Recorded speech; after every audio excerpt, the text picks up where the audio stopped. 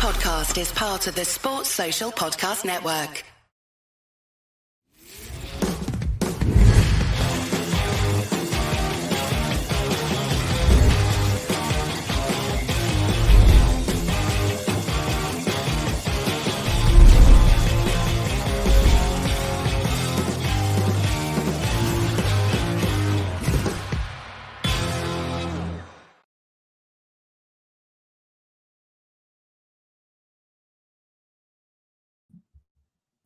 He never unmuted himself. Oh, no. It's meant to unmute itself automatically. We start again. Start again from now, yeah? Look, No, I'll just run the show. This is hilarious. No, but you know what? You know what it is, yeah? When I mute everyone, yeah, it doesn't unmute after the intro. Okay. All right. So unprofessional, James. I think you should do it, especially early in the morning, like, you know. Yeah. Lee, imagine we got you to do the technical side of things. We'll be here all morning and all night.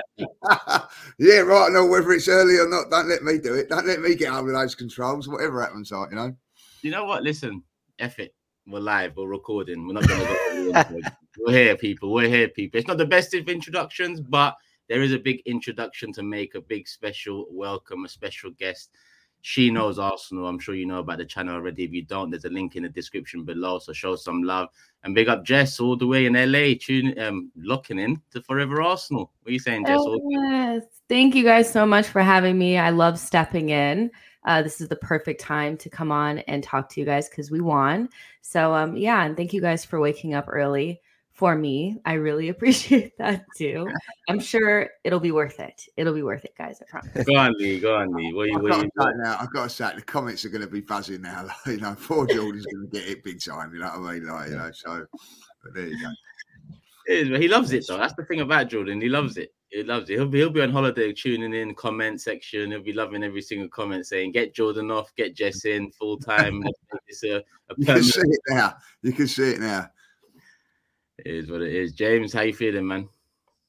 Shattered, but good. Good. Yeah, good. It's like Jordan always puts us through these 8 a.m.s. So I've no doubt it'd been no different. But it was really good to have Jess on. It's really good to have walked the group as well. And I mean, walked it, even though we lost in Lons. I think we've made really light work of this, which is great. So yeah, lots of positives. And I bet you lot went mad when Martinelli scored, didn't you? I bet you all went mad, like, you know. Well, we know what you was on in the stadium, mate. We know what you was on in the stadium. When they hit 3-0, you didn't want to see no more goals, did you? I said, shut up shop now, like, reserve energy for Wolves. Jess, we do predictions every week. I don't know if you watched the show, but I think Lee predicted 3-0. So a running theme on the show is when someone predicts a score, if it hits that score in the game, whether it's the 20th minute, like last night, or the 70th minute, you know, there's a bit of hoping and praying that it sticks to that score. But we will bring the prediction table up there, and we're going to give you the chance to predict the Wolves game this weekend. But Jess, let's start with you because it's your first time on the show.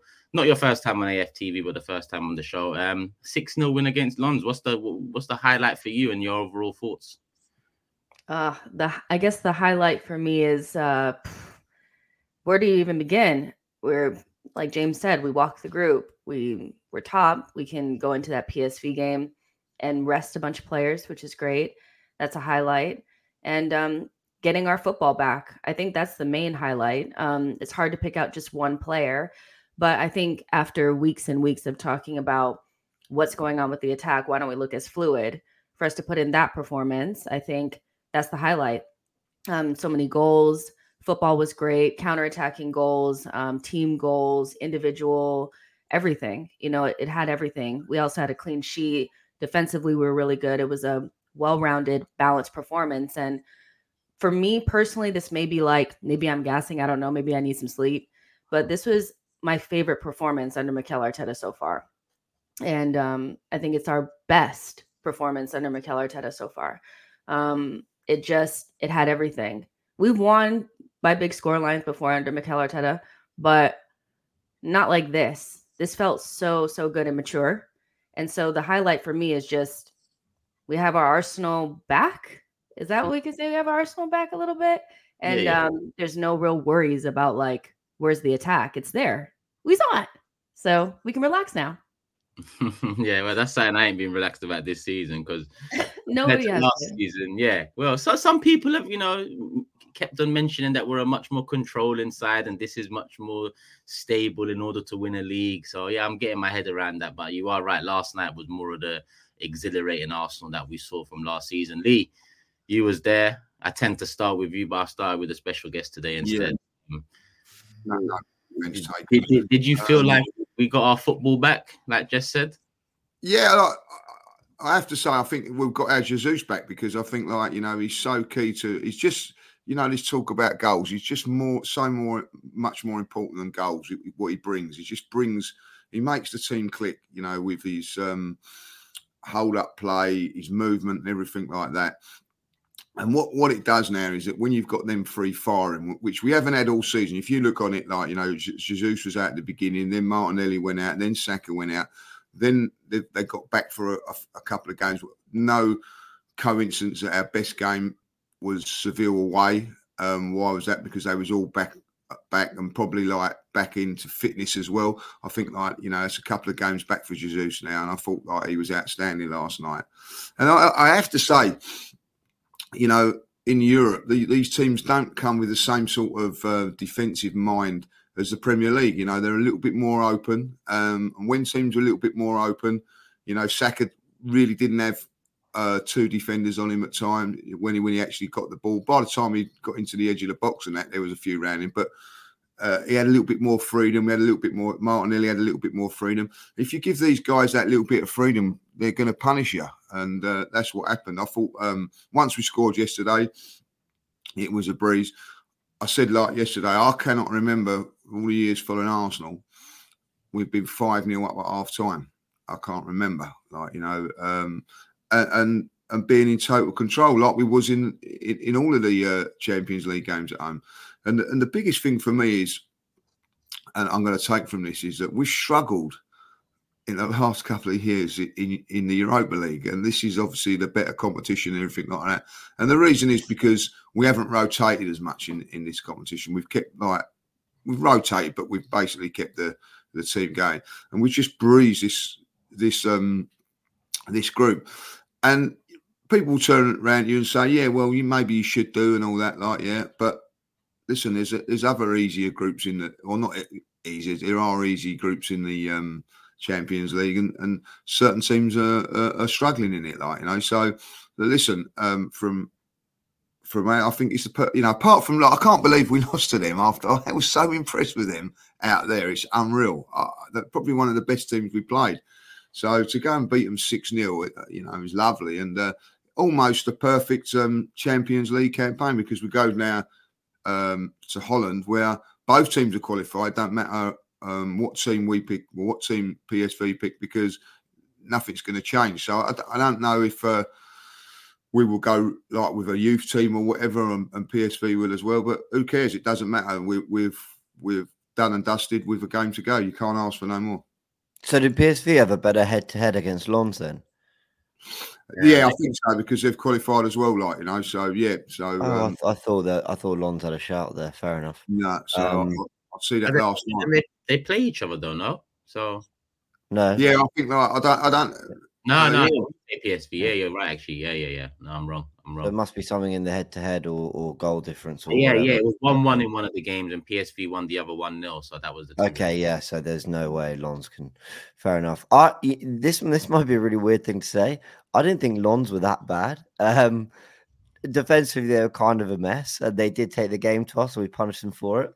But I actually thought they showed a little something on the ball, and they tried to take the game to us, and weirdly, I thought the first half we did look. You can't use the word unsettled when you're 4-0 up for most of the half, but we looked like we actually were put through our paces just a touch, defensively, and then second half it was just give them nothing, even though the game was won, and so I sort of give Lens a little bit of credit for that. They came to play. But we just walked through him. And the timing of that performance couldn't have been better for Bukayo Saka and Arteta, who were on record very recently saying I'm doubled up on down the right. I'm finding a new way. Arteta saying, there's loads of traffic. I want to drive 100 miles per hour and all that.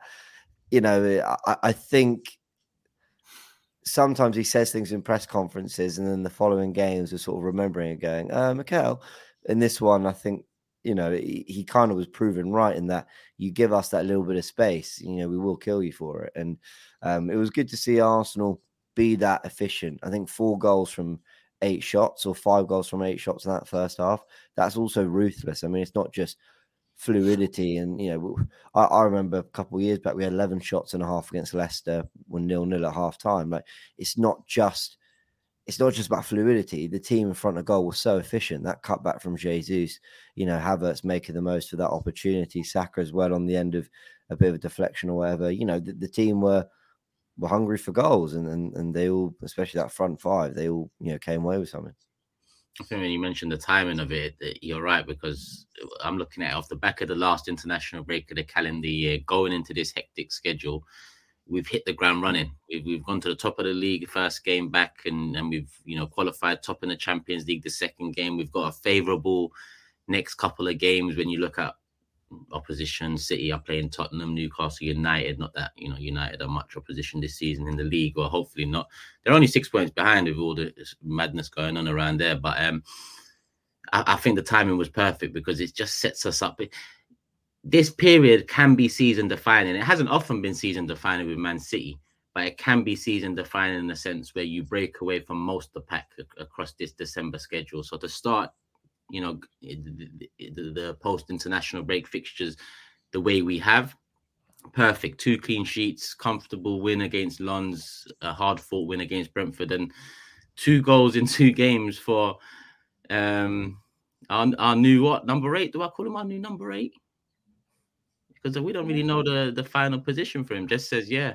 Is that is that Havertz's final position in Arteta's eyes, number 8?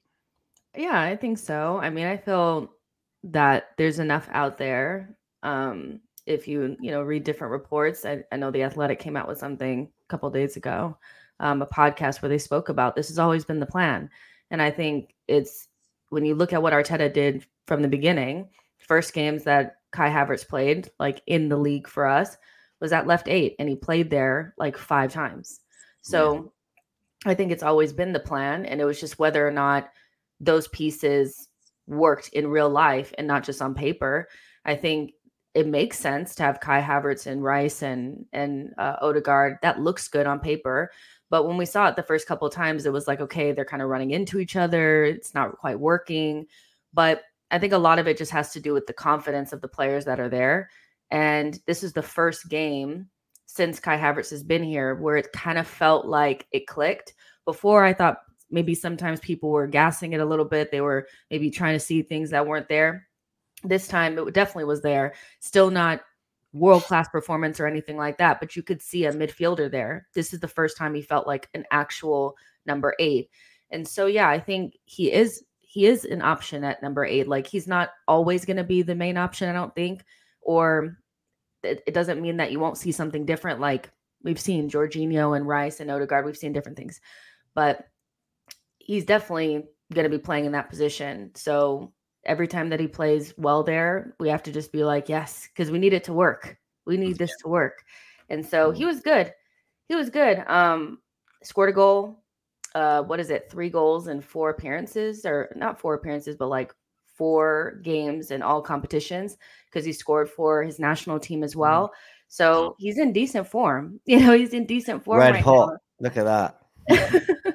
So yeah, I'm happy for him. And at this stage, despite not really understanding the signing and not really loving some of the performances at the beginning, I just want it to work, because 65 million cannot go down the drain. So yeah, well done, Kai. And hopefully we're on the path to like kind of putting those bricks together to build up some form here.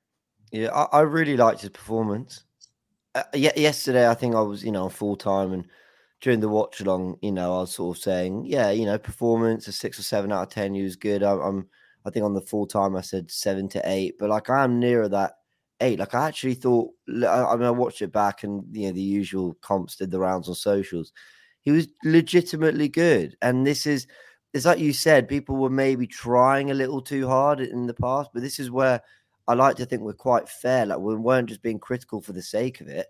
We were saying, no, we need to see a little bit more. We need to see something. And like, I think you can take away maybe not the Brentford. Okay, the Brentford goal, is massive. But if you take away his goal yesterday, I don't think I feel any differently about his performance. Like, his ability to make that run and prod it into the back of the net, give us the lead, break the deadlock, that's great. And obviously that adds to the weight of his performance.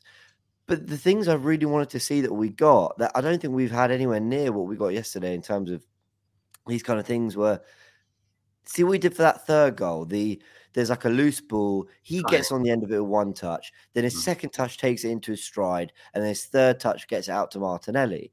And I love that. That's just really good midfield play. I've won a loose ball in midfield. I've driven into the space and I've fed it to my front line.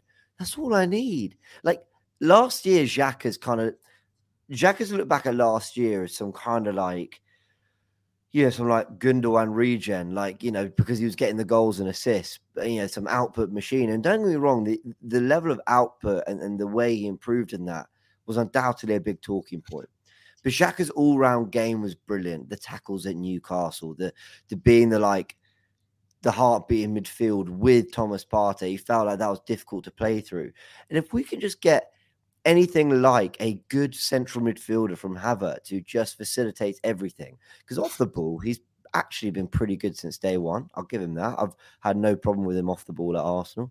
Then I'm starting to get it. I'm starting to see a 6'4" central midfielder who puts himself about, who's showing some decent tech. And I'm going, okay, this is something I can get on board with. Let's now.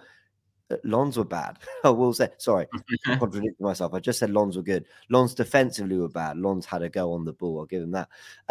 So there is that. But it was kind of good to see him when he had that moment in the second half near the byline where he kind of had the ball. He tried a little bit of skill that didn't quite come off, but then a little drag back and he was away. And I was like, this is good. You're not discouraged by the things that aren't working. You're trying to drive with the ball. He looked quicker. He looked more purposeful with his runs. He still was hesitant to lose the ball, but I think that's almost instilled in all our Arsenal players. I think there's a reason Odegaard doesn't look quite as exciting and magical this season, because I think there is a focus on ball retention and, don't give the ball away cheaply. And he did good. He'll keep his place against Wolves and deserves to. And this is going to be the first time this season that I'm going to go, and obviously we'll leave that for the last part of the show, but it'll be the first time this season that I'm saying, yeah, Kai deserves his place. Keep him there. Yeah, I mean, what Jess said is probably sums it up for me with Havertz. It was a good performance for sure. There's still a lot more that we expect from him, in my opinion, but it's headed in the right trajectory the last couple of games. Prior to international break, James, you said maybe people are gassing it. I think Jess used the word gassing. No, people were gassing it. People that were saying Kai Havertz had been good for us prior to this international break were lying to themselves and lying to the people they're talking to. The last couple of games, he has been good. Against Brentford, the goal, he was the factor in that win. And he starts the game and he actually has an impact. Like you said, I want to see moments that Xhaka didn't bring us in that position, which is the technical side of the game. Let me not say the technical side, because Xhaka was actually technically good in that last season. But I mean the drag backs you talk about, creating a bit of space in a tight situation. That's the Havertz we knew from Leverkusen, maybe not from Chelsea, but that's the Havertz we hope to unlock, the Leverkusen one, not the Chelsea one. Lee, images of you dancing, singing 60 million down the drain. I've seen it on Twitter. So yeah, you're enjoying the moment. I'm going to say it now. Confidence is an unbelievable thing in football. Because yesterday you see the confidence of him, as James said about that goal for the Martinelli one. A couple of weeks ago, he wouldn't have done that. It was a really important thing. Before he done that little turn, he tried a little turn before that, and it went out of play. But he didn't melt on it. Because he's confident. He thought, I'll get the ball again and do it. He's just been playing safe. There's been just times when he's just been playing safe, and. I think we were talking about this yesterday. listen, if Robert Perez was playing now with the internet and the social media and all that, everybody would have been going mad about him. Like, do you know what I mean? Just give him a little bit more time. I know you can't have time now because of social media and everything like that, but it is really, we were talking about this yesterday, and I'm going to say it now.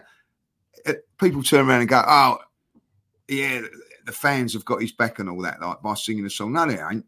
The fans just love the song. Let's get that right. They love the song, so any excuse to sing it, they'll sing it. Like, you've got half the fan base that Mikel Arteta that want him to be successful because it's his sign, and you've got another half the fan base that don't like Mikel and thinking, "Oh, this is the one where he's going to fail, so we'll jump on him there." And I think it's a little bit unfair on him, if I'll be honest. Just let him play and just see him settle in and go. And I think in the last few games, I'm going to say it now, people slagged me off for it. I thought he had a very, very good game at Newcastle. I didn't think he was bad in that game. I know there was a couple of things we didn't do, but battled hard in midfield. I'm going to say this as well. The one thing I do like about him, 6 or 7 fouls yesterday, right? Yeah. None of them booked as well. Did he ever get booked? No. Clever little. We've got our Rodri. Oh, I get it now.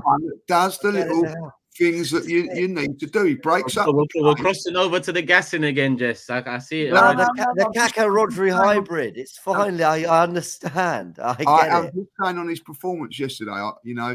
There was times when he breaks up the play, they get through us on the line. He doesn't go in silly. It's just a little tug, a little trip.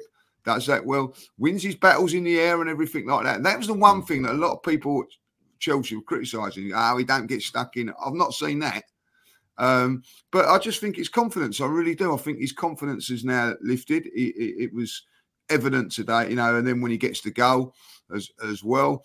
The one thing I will say about the goal, he's in there. That's your midfield player getting in there from deep, which is something that we needed.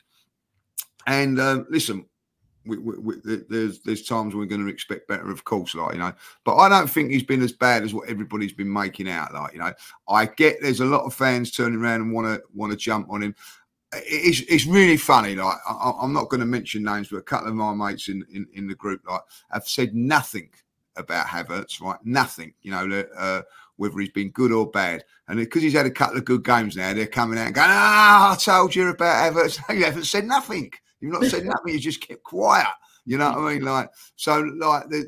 There's a genuine feeling, I think, that there's a lot of fans out there that want him to do well because it's Mikel signing. And there's a lot of fans out there that don't want him to do well because it's Mikel signing, And I think, he's going to have to come through that. And I've got to say yesterday, it wasn't the best player on the park. I've got to say that, but he had a very, very good game. He's up there for me. He's up there, yeah. He makes my top 3. He was up there. With Tomiyasu and Jesus, yesterday? I think. I wouldn't say top 3. I'll just say he was in the top.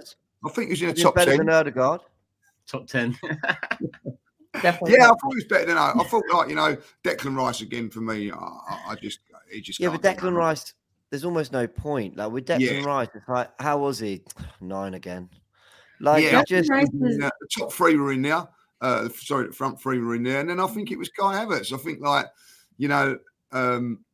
I'll say it now. Saliba weren't at his best last night. I think that that their centre worst player on the pitch. Saliba. We've got to start a dialogue. If we're honest. Yeah, I think he did get back. That's one thing, because I see a lot of people saying he got cooked, and he did. But those moments he got cooked, he was in front of the player again, like a few moments. Yeah. But I have to think, was it Wahi or whatever his name was? I was quite impressed with him. I thought he would, give him a bit of a. Do you know what? Sometimes you need that. I think he needed that yesterday. Just a little wake up call. If you're not quite up your game, people are going to expose you. But listen, he could get back well and defend it after a couple of times. But yeah, Kai Havertz definitely in the top 5. Yeah. I feel like the whole front 5 are the front 5 is all in the top. And the thing about Declan Rice is I feel like he's never going to be the shining guy in games like this. It's the games where we're playing against the better sides where he's going to show why he's 100 million pounds, So I expected Declan Rice, after we got 4-0 up, I'm like, yeah, this isn't going to be your day unless you score a goal. But it doesn't always need to be Declan Rice day. He's had enough days. He needs to rest. Yeah, that's a great point, Jess. So I'm not been. I wanted him coming off a lot.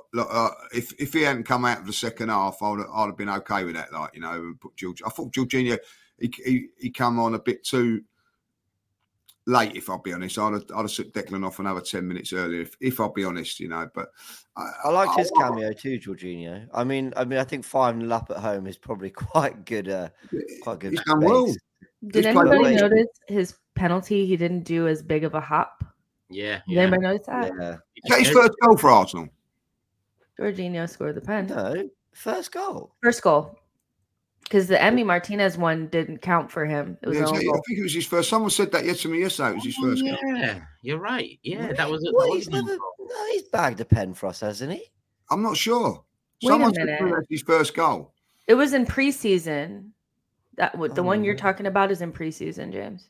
Oh no, I'm giving against him MLS All Stars. credit. Yeah, because Saka was our penalty taker in the league towards the end of the season. I think it was. Someone said to me yesterday it's his first goal. So that's crazy. I really thought he'd let's have maybe that's why the conversation was being had with him and Odegaard, because I was thinking, you know, maybe Martinelli wanted it first. I don't know if you see that on TV. Like, he picked up the ball, and do you know when that? I didn't even know there was an handball in that. Like, but Martinelli was convinced. He was convinced. You know what I mean? Like, before it went to the screen, he said that's handball and or a penalty. You know. And he picked up the ball, and before it even was, the referee was going to the screen, he picked the ball up and was walking towards a penalty spot. But I think that they had a conversation there, and they said they give it to Jorginho in the end. It was his first goal. Yeah, I really thought he'd got another. I really thought there was another, like in some extravagant win. Maybe I'm thinking of the mighty MLS All Stars. That might have been the other pen I was thinking of. I'm actually glad you said that, Lee, about Martinelli wanting it, because on the screen we didn't see that. What we saw is Odegaard and Jorginho talking about on the spot. But in my head, I was thinking, Martinelli, I want you to want these, because you are the one I look at as the one that's hungry for goals, hungry for the empire. I want you to be taking these. I want you to worry about how much goals you're on come the end of the champion. I want you to be that guy. So I'm glad that he did want it. But if Jorginho hasn't scored, it's 5-0. That's probably a factor in it. Give it to him. But let's talk about a couple of the attackers. Saka's joined quite a list, and it's a very short list. One that's comprised of Karim Benzema and Luis Suarez in the Champions League, being now the first from a Premier League club to score and assist in 3 Champions League games in a row, which is quite a feat. I can't even lie. For someone that's not started the season like he started last season, the numbers he is producing, it's a sign of a great player. I've said it before. I'll say it again. Jess, thoughts on Saka? Go on, James. Sorry, can I just very quickly just add to that stat that, I mean, it was a goal and assist in the opening game against PSV as well. So I think it's just that Lens away game that has basically made it not 5 in a row. And he got injured. So. Yeah. But yeah, Saka is listen, we have 2 world-class players in our team, and he's one of them. I think when you look at Saka, I'll say this, that like one of my favorite players outside of Arsenal is Mohamed Salah. And when I look at Saka, I'm like, if I had to say, Saka, this is a player that I want you to like model your game after, it would be Salah. Because no matter what his form is like, he gets GA all the time.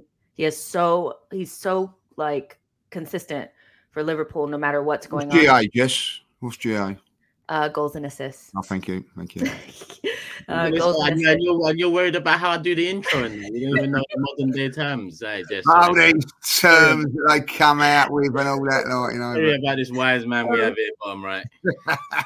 So, like, I just want Saka to be that type of player that no matter what's going on, he's getting the goals and assists, and that's exactly what he's doing. I think people considered him having a slow start because Arsenal and Saka didn't look as fluid as last season, but really he's still getting, he's still influencing the team in the ways that are most important for a forward player.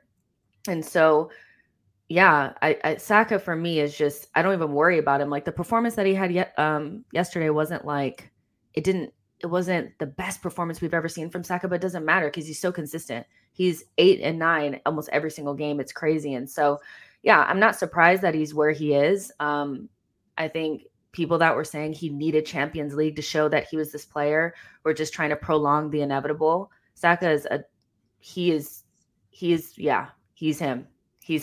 He really is. And we're lucky to have him. We really are. I think so. 3 goals, 4 assists already in the Champions League. League. Jess makes a fantastic point there, because I don't think he was great at Brentford. I really don't. But when it mattered, he's put in the assist and all that, like, you know. And I don't think he has been at his best this season by a long chalk. But he still contributes, and there's always that chance he can do so. And people turn around and go, "Oh, why are they keeping him on and all that?" Like, because there is always that he can open up teams and things like that, like, you know. And you know, I, even though he ain't been at his best today, he's still a wonderful player to watch, you know. Like, and I'll tell you, like, even yesterday, he took a few kicks from them. He just gets up, gets on with it. He's brave. He's very, very brave. He knows he's going to get kicked. He knows he's going to get tackled, but he still goes in for the ball, still gets on the ball, still wants the ball. Yeah, I'm a big fan. It was nice to see him in a bit of space like that. That Odegaard goal just reminded me of many goals from last season where Saka picks it up 1-on-1. He's running the defender down, cuts in a bit, allows the overlap. Tommy comes flying in, little pass off, crossing to the box. We haven't seen that this season because of the low blocks and the tactical tweaks to become more controlling. But it's nice to see, you know, full flow. James. Yeah, he was very good. He's stunned.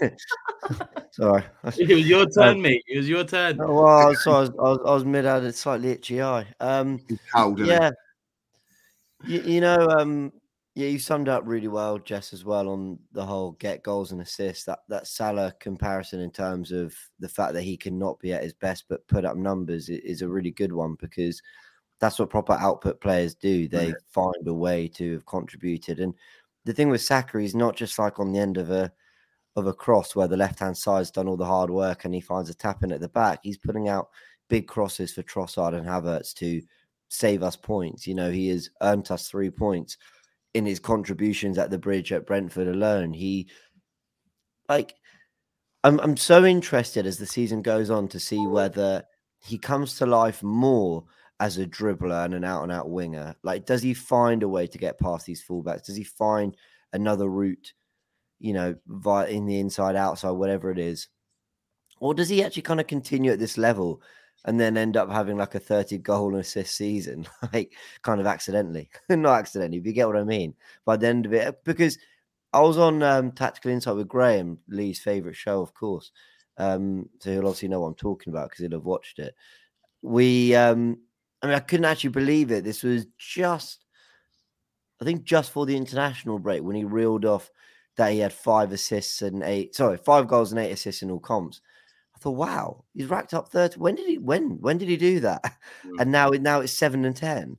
Like, it's just he's churning out this output. It's phenomenal without being at his best, which tells me it's sustainable. I think if he were playing like a 10 out of 10 every game and he had the space of the pitch, I'd be going, oh, wait till they figure you out.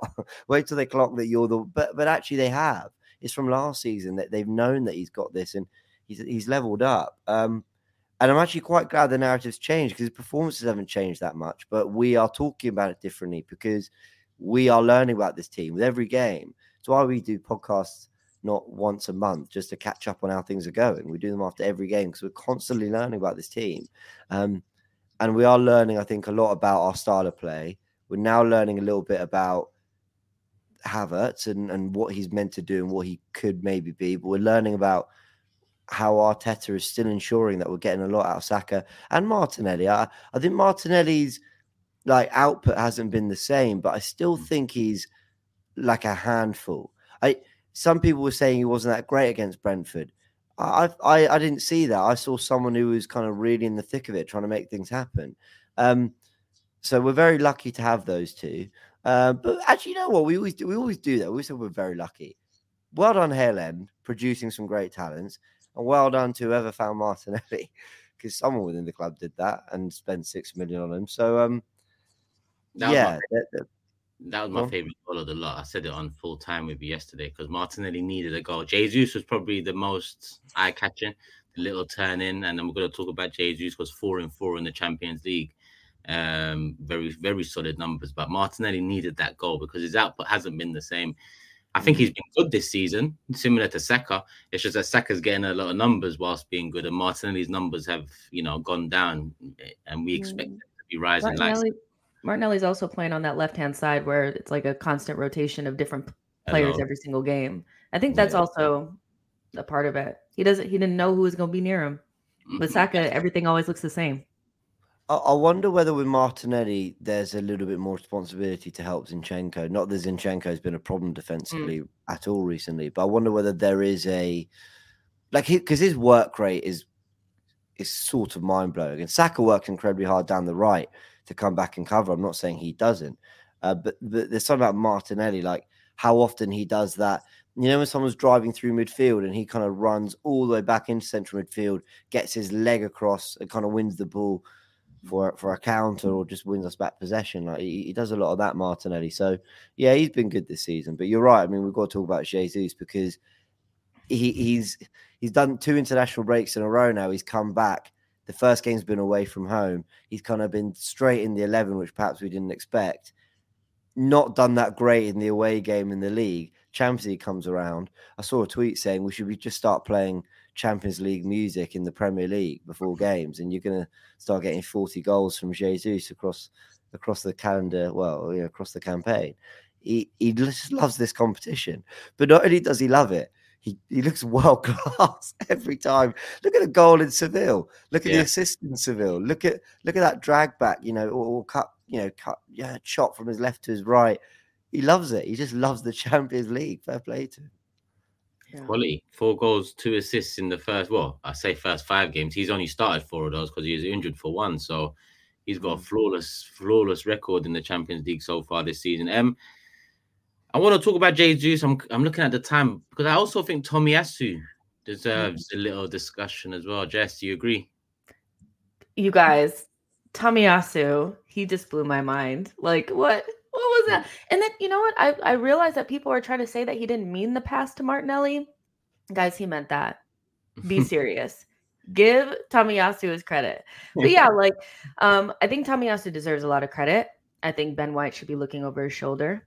I think that's something that a lot of people will be talking about over the next couple of days. But it's just nice to see Tommy get some credit. Spent 18 million on a player like that. He has so much. Left foot, right foot, good defending. He's getting up and back. Good athlete. He's really good.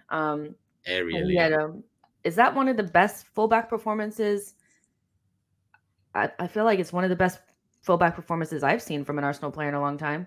I can't really think of one that stands out. This one was one of them. It was in the Champions League. So, yeah, he was outstanding. I said he was solid against Brentford as well. Obviously, he wasn't as attacking, creating chances, so he didn't show that side of his game. But I thought he was up there. I said candidate for man of the match, and a lot of people were like, well, what match was you watching? This one, I do actually think he was a strong candidate. I think he got a couple of assists. The Odegaard one, definitely. He got 2. He could have had a hat trick of assists if Havertz had scored the initial header. Remember that first header that he had early on? He could have had a hat trick of assists. Like, Tommy was not playing any games. Like, he was very, very good.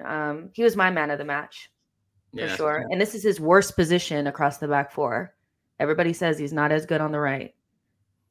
You know what I'm saying? I forgot about that moment because that was actually quite good from Havertz as well. He actually did really well to. What's that? The goalkeeper was well beaten from that header. It was a great header, great cross, great header. Yeah, it was just one of those where you just go unlucky. Like good football, good effort. Yeah, you made a lot of that. But you're right, Tomiyasu.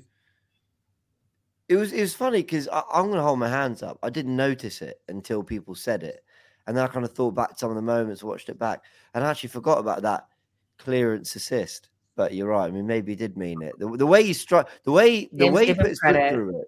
It looked like he meant it. It was just so phenomenal that I was like, did he mean it? But it was so clean. That's what it was. It was so clean that you thought, what's going on here? Yeah, I mean, I also didn't give enough credit on the watch along for how good his touch was to keep the Saka pass alive. Saka's, I'm not saying it's a bad pass from Saka, but sometimes when you're playing football, the timing of when the ball lands at your feet is slightly awkward to when the timing of your feet are moving. So he just has to quickly almost just hit it in front of him to then break into the stride and then put a great ball into the box for Odegaard. Yeah, he was great, and these are great problems. I'm not trying to take from Tomiyasu. I'm trying to make a wider point here on the club and the squad. But I thought Kivior's cameo second half.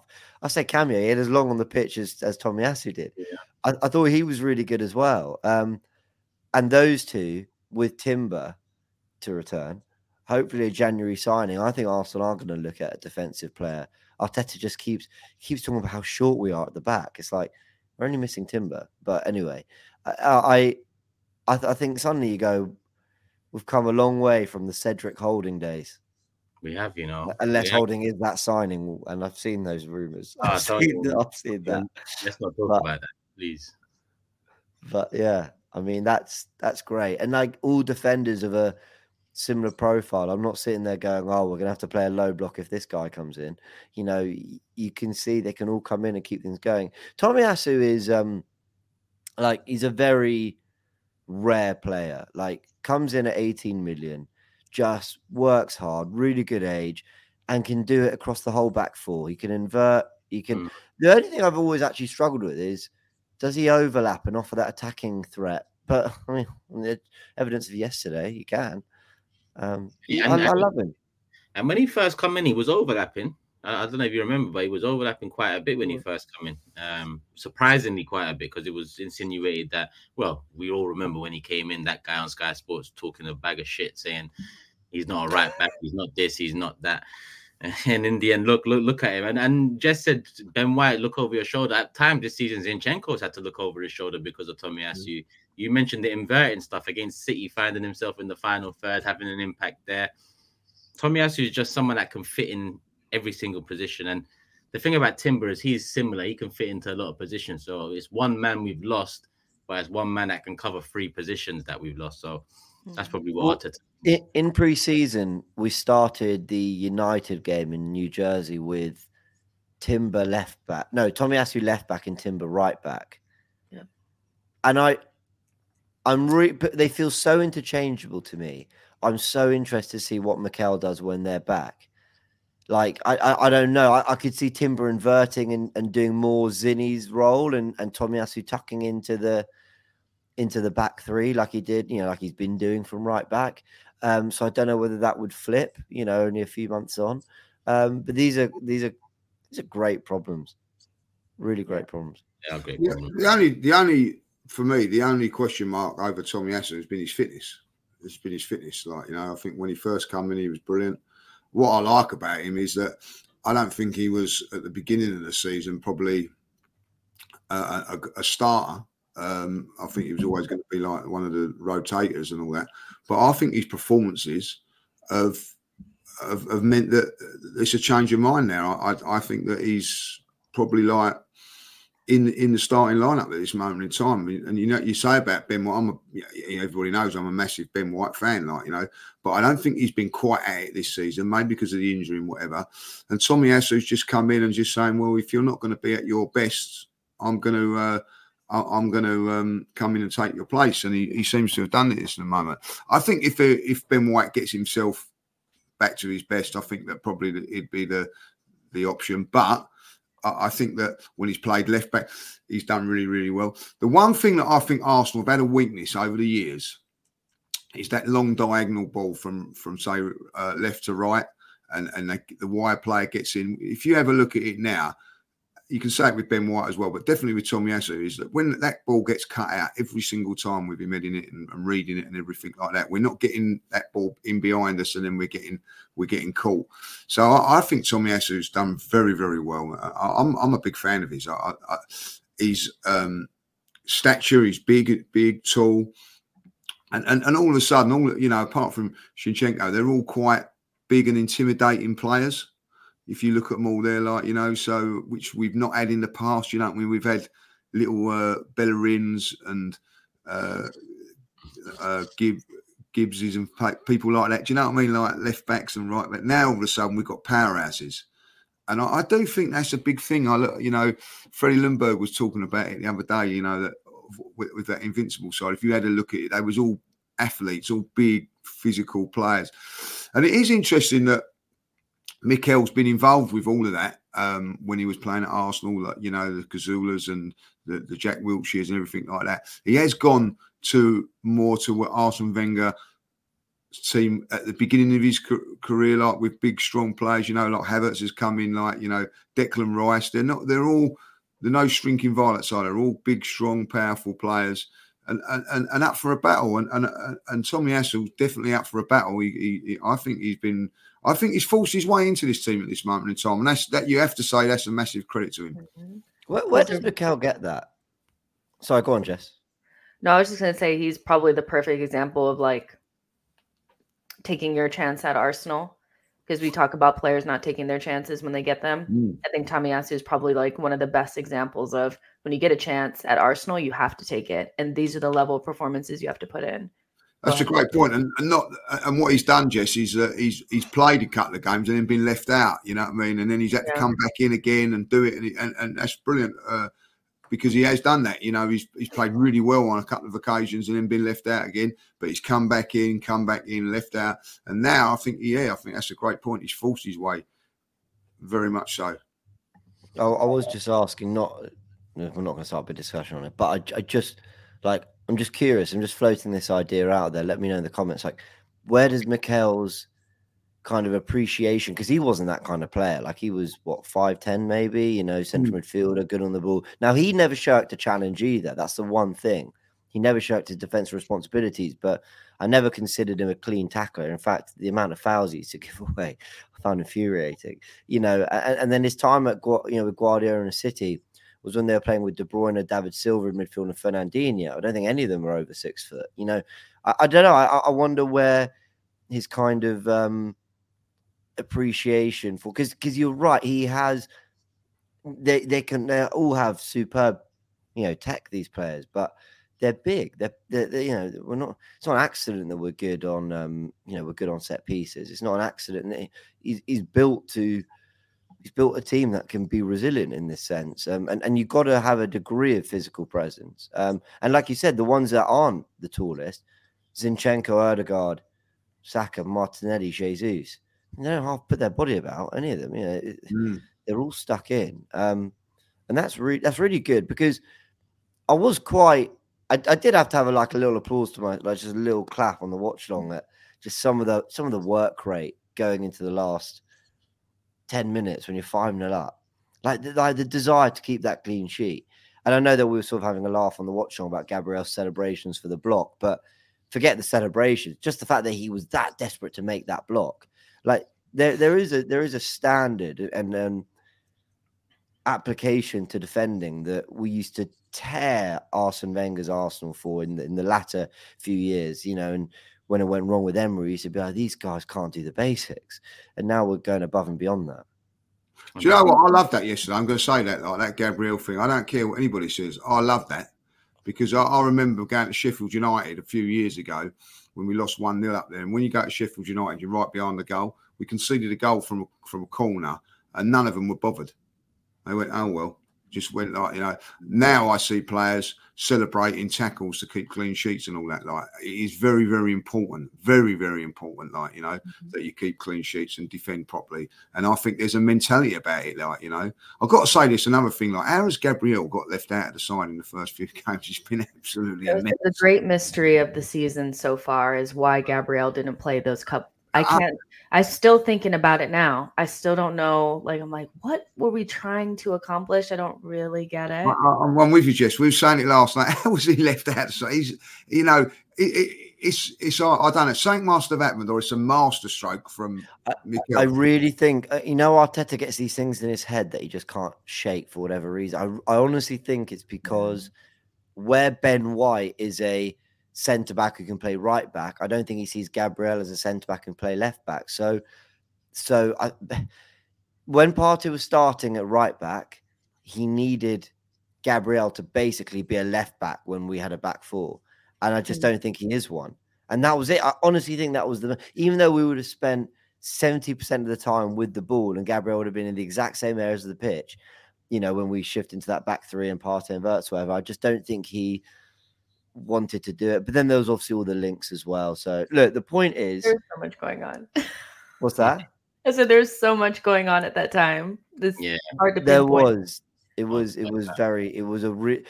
Those first 3 games were a really weird time. Even though we kind of picked up points, it was the team looked so different. Getting our head around it. Seeing Partey right back was a big one. But listen, we've just gone through top of the Champions League group, renders that week 6 game against PSV meaningless, but one game that isn't meaningless is Wolves this Saturday. It's at Emirates. And we've just gone top of the league, so nothing less than a win. But has anyone done enough to keep their position? I was about to say, but Havertz was the only one that's come in. He scored 2 and 2, so I don't think that's a question. But would anyone do anything different aside from going in with the same lineup? Lee, you're about to say something. I'm surprised Trossard was left out yesterday and didn't come on. Got to say that, I think it's done well for us in the last few games. He didn't play as well against Brentford, but when he went out to that wide area, he done it. I think the problem Trossard's got is that when that front three's firing and fit, it's very, very hard to break into. Very, very hard to break into. Maybe he might make a change in there. I'm worried about this game, guys. Going to say it, putting it out there. Worried about it. Yeah. I'll tell you why. Because Wolves must be due one. They must be due something from VAR. They have been mugged off, shot down more times than anybody. If anybody's got a chance to rant about VAR, it's Gary O'Neill, And if they're going to get a decision, it's going to be at the Emirates. I'm telling you that now, you know what I mean? So I'm a little bit worried about it. We've got to make sure that doesn't come into the equation, because they are due a VAR decision. I kind of feel sorry for Wolves now. Some of the decisions that they've got was unbelievable. And on Monday night as well. But we've got to. We've got to be on it. We've got to be on it. If we're not, it could be a struggle. I'd be unbearable if we had the decisions go against us they've had. I don't know if I'll be able to take it. I think I'm annoying now. Imagine our Wolves fan. I mean, some of the ones they've had against them, it's incredible, scandalous, are absolutely horrendous. I cannot believe it.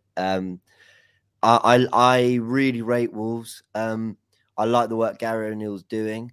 There's something about them on the road. They're not at home. I don't know. At home, I think they're taking it to teams has kind of swung in their favour. I think away from home, they were brilliant at Old Trafford but lost. They were away at Fulham, lost, away at Sheffield United. And I think, am I right? Did I read in a group chat Turkish with work that we've got? Was that Lamina and Gomez are out? Is that right? Yeah. I like that Lamina, by the way. I like that. That's their central midfield too. And if Pedro Neto is fit, well, he's only just back. Although hopefully he sees this as an audition, but just don't be too good. Just be good enough that we buy you in a few months. So I'm very wary of Wolves. Cunha's hit some form.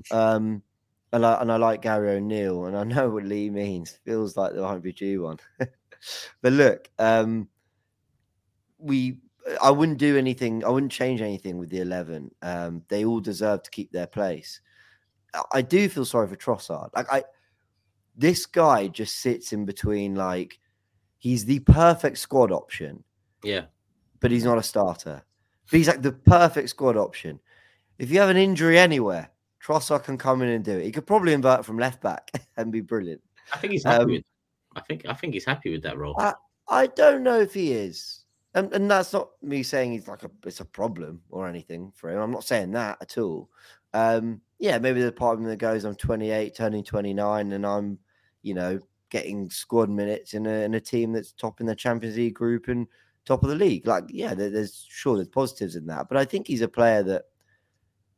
I think, especially for his performances, we'll be thinking, I don't know what I've got to do. I'm not as fast as Martinelli. I'm not quite as good as Jesus. I'm not really an 8. And I think he said didn't he? That he's played 8 for Belgium. I've not really followed him at Belgium, but yeah, great. So he'll get lots of minutes across the season, but I do think he deserves more starts. And I think the really missed opportunity was when Jesus was injured and Eddie was starting those games. So I'm not trying to, but yeah, I think that was the missed opportunity there. He should really be the backup to Jesus while we don't have that plan B and Havertz isn't seen as a striker. Well, 12th man essentially. That's what Trossard is. Definitely. Yeah. And I actually think his biggest problem is off the ball. I think Trossard reminds me a lot of like an Arsene Wenger forward creative midfielder type that loves the attacking side of the game, but doesn't really have much interest in the other part, which is fine.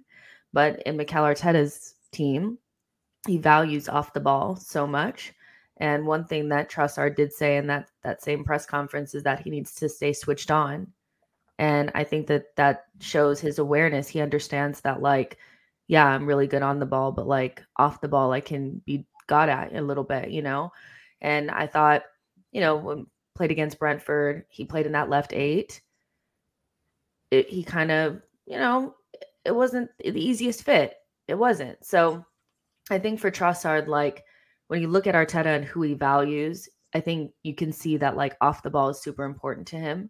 And unless Trossard can gain that, like he's not the best presser, so he's never going to, you know, like look at our front 3. They press like nobody's business. Look at Odegaard. You look at Havertz, who's done nothing. But, exactly. Yeah. So he's never, I think that's the main, I actually think that's the biggest reason for it more than anything, but it doesn't have anything to do with his quality. You know, it's just some players are just not going to give you that pressing and all that kind of stuff and the duels and all that. That's just not his game. It's just not good as the front 3. It's as simple as that. The front 3 are unbelievable. You know what I mean? You know, but you've got to have someone to back that front 3 up. And he's a perfect one for that, like, you know. And I think maybe, you know, if when you're looking to sign for a football club, when he signed for Arsenal, you know that it's going to be tough getting in front of them 3 when you sign, first and foremost. Yeah. So shouldn't be hard to get in front of Eddie, though. I think that's the one. Yes, definitely be in front of him. Yes, so. That is the perfect. That was the thing that I would be getting the ump with, that he's getting more minutes than me. Like, that would be the one. But yeah. But in the last couple of games, he has sort of been that one up front, and he has took that role. But I agree with the pair of you there. He should have had more opportunities. Why Jesus wasn't out? And he's got quality. Numbers on whether he's on the pitch or coming on the pitch. So 12th man, I'll take him. And to be honest with you, there was times at Brighton he was being heavily rotated. That's why I think he's happy with his role at Arsenal. I mean, what other big 6 clubs does he start for week in, week out? All right, Tottenham. Aside for that, which is not exactly leveling up, he doesn't, you know. And Chelsea, God knows what they are anymore. And United, yeah, forget them. We're talking Man City and Liverpool here. That's where we're at. And to have someone like that coming off the bench, when you look at the players City and Liverpool have had, I think Trossard's as key a member of the team as the front 3, even though he's, you know, I agree with Lee, he's not as good as them. There's going to be many games where these men ain't firing or these men ain't clicking, and we're going to need Trossard to come off the bench or come start a game and do something. Lee, you said you're worried. James, worried about Wolves or wary? I mean, wary. Yes, that's the word. Very, very good word. Wary. That's a really good a way to put it. I'm always before a game trying to what could go wrong. And Lee's 100% correct that like they're due a VAR decision going their direction. So it's kind of like, okay, is that going to happen? I would love for Wolves to be beaten before they even come out. You know, they don't have some of their better players. They know they're playing against us at home. I would love for them to just do one of those where it's like they barely play, but we just have to see what they're up for. But this should be a win for Arsenal. It really, really should, and pretty straightforward. But the Premier League is just, sometimes it can be unpredictable and unforgiving. So I am happy that we were able to rotate some of our players out and get Zinchenko and Tomiyasu some rest, because they're going to be fresh and ready to go. So yeah, there's anybody can get got in the Premier League. We know that, but at this stage, Arsenal need to make this pretty routine. And so I'm kind of hoping for like a 2-0. That's what I'm hoping for. Perfect timing, Jess, because it's prediction time. The table's up, people. So if you're watching on video, if you're watching on YouTube, it's there. But if you're listening on audio platforms, because we are on audio platforms, then let me tell you what it's looking like. 21 games played, 21 predictions made. Lee is top, 2 correct scores, 16 points. I'm in second, 2 correct scores, 14 points. James and Jordan tied third place, 1 correct score each, 14 points each. So it's all tight. It's correct scores really, and points deductions for me that separates and me separates the league and me. Yeah, but no one had 115 charges like me. Well, none of us broke the rules like you. He's still bitter, ain't he? He's still bitter. I've been to court and back. I haven't been proven guilty, mate. So innocent until proven guilty. But let's make predictions. Jess has kicked us off with a 2-0. We've got Jordan's prediction in the back pocket, but we work our way down from top to bottom. So Lee, I'm going to go with Jess. I'm going to say 2-0. I'm pushing on 3-0, but I think like Wolves will be a little bit more defensively stronger, like that. So 2-0. 2-0. I'm going 3-1. I'm going for the classic 3-1. James.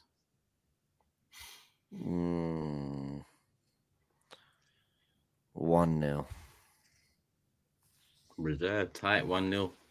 So that's Jess going 2-0. James going 1-0. Lee also going 2-0. Sorry, I've gone 3-1. And Jordan, we have it coming in right now. He's gone 3-1 as well. He's absolutely ruined it. Absolutely ruined it. He just can't help himself, can he, that boy? And you know what? The one thing about Jordan, he knows I go 3-1. So it's not even like he'd be surprised by this. So he's decided to go on holiday and copy my predictions. All right, cool. Jess, you're welcome anytime. Listen, we'll talk after this anyway. No interruptions, nothing from Jess. Get rid of Jordan straight away. It's a pleasure. Look, the time, we've just a minute past an hour. Usually at this point, Jordan's got his 2 fingers up. He's about to say, I've got a couple more points on the point we talked about 55 minutes ago. Let me bring them up now because it's the perfect time. Yeah, look, James knows. Look, big up Jordan same way, but show Jess some love in the comments. And more importantly, go subscribe to her channel. She knows Arsenal. That's all the predictions in now. And as always, we're going to slowly but surely move on to comments of the day. But before we do, people, I was going to say a reminder, but a heads up. This evening, Fan Zone is live, and Fan Zone's about you. Download the AFTV Plus app. You can have your say. Robbie's going live. It's been a little while since he's done a Fan Zone, I believe, and a lot of people have been waiting to ask him questions and jump on and talk to him. So Robbie's going live later on Fan Zone, and I believe he's going live with Laurie. And they're always clashing with their opinions. So that one should be a good one, people. Make sure you're there. Subscribe, put the notification bell on. You'll know when it is. But I'll also tell you, 7 p.m. live. And we don't have Jordan, but we've got Lee with 1 finger up. So go on. Yeah, I just want to ask one question. One question to us all, like now. And I want an honest answer, like, yeah? Can I have an honest answer? Yeah. Depends what the question is, mate. But go on. Right. Sunday, Man City, Tottenham. Who do you want to win? Oh, Tottenham. I don't give a shit. Tottenham. I'll lead the way. I'm not fussed. Draw. I don't want to tempt fate that Spurs, with all their injuries, winning at City would be quite big for them. I don't think that's a good thing. I want City. Sorry. What? City to win. Brilliant. No way, Lee, man. It's your WhatsApp group again. They're getting to you. I told you to leave that WhatsApp group. Every show you're just logging into that. I cannot have Spurs winning that game. I'm going to say this now. There's a draw. Draws exist. Whatever result's good for us. Any result's good for us if we win on Saturday. Kind of, but the City win's not good for us. It's not good for us. We drew with Spurs at home.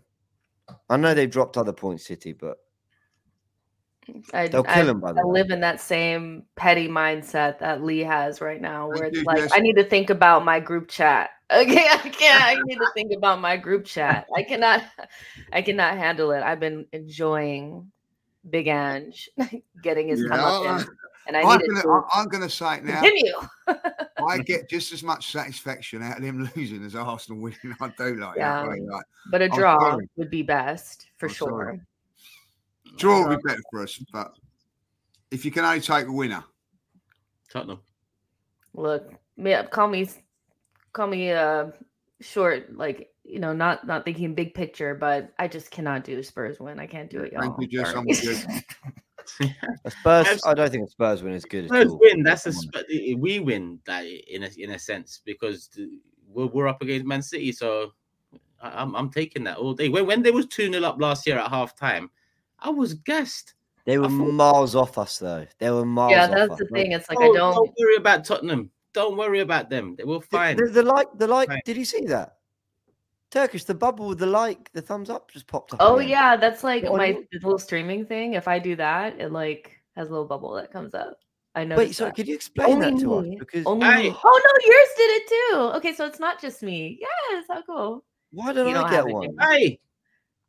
No. What's going on out there, like? I love that we have it. The guys at the bottom don't have anything. That's outrageous. It's outrageous. Quick, Turkish, throw in a dab. See what happens. No, you're going too far, mate. You're going too far. Jess, it must work for you if you do 2 thumbs up, because the 1 thumb up worked for you, no? Look at that. Look at that. Whenever I do shows, it works for me. It's not working for me now, but I learned that like live. I was like, I did that and I had a bubble and I was like, what is this? Like, I've never seen it before. Well, you only get one. You probably won prediction leagues before, because I think that's what it is. He's trying so hard to be kicked. Yeah, Jordan. It was Jordan last time, so it's not just a host thing. Yeah, see, it's like it's got to be like admin thingy. I don't know. No, I'm going to try some different hand signals if this doesn't start working. Look at these mugs below, both trying to do. That's hilarious. Good luck, lads. Let's do comments of the day and wrap up the show. I've got let's get out of here. Christ's sake, right? Yeah, had enough of this. Right here from I want some Evan. I want some Evan. Yeah, let me just say Evan. Classic Jordan. He says for the last 2 episodes, he said, "quote I've just got the 1 comment today for comment of the day.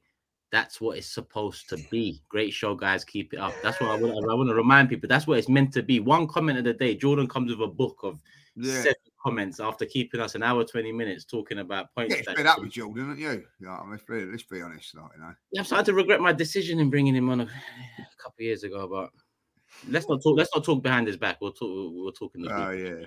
We'll talk in the group. Turns around and says, "Oh, this show means everything to me. I'm off for 2 weeks." I say, it's unbelievable.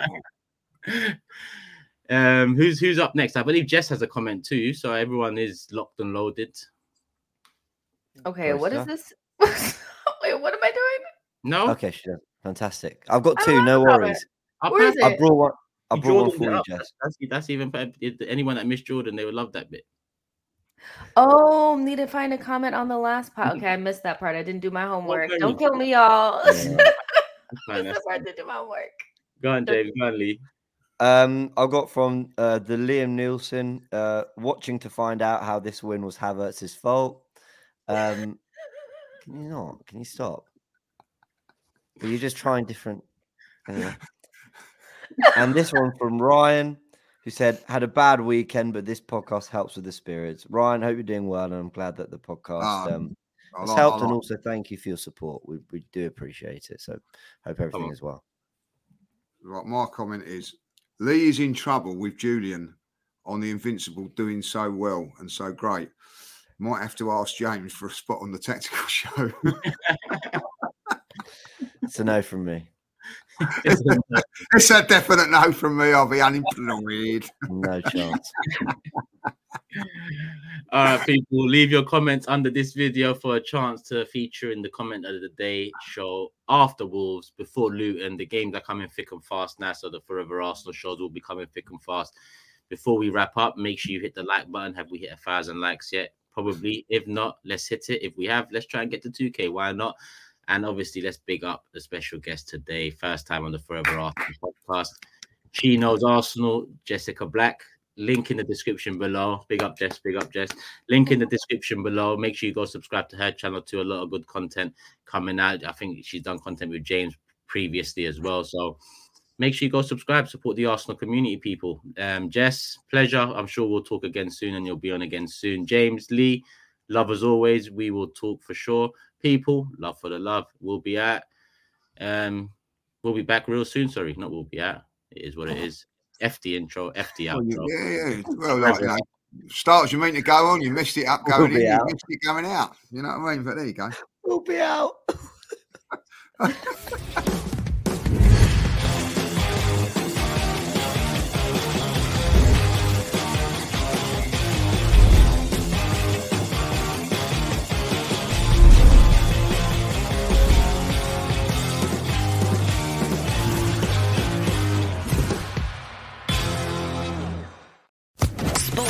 Social Podcast Network.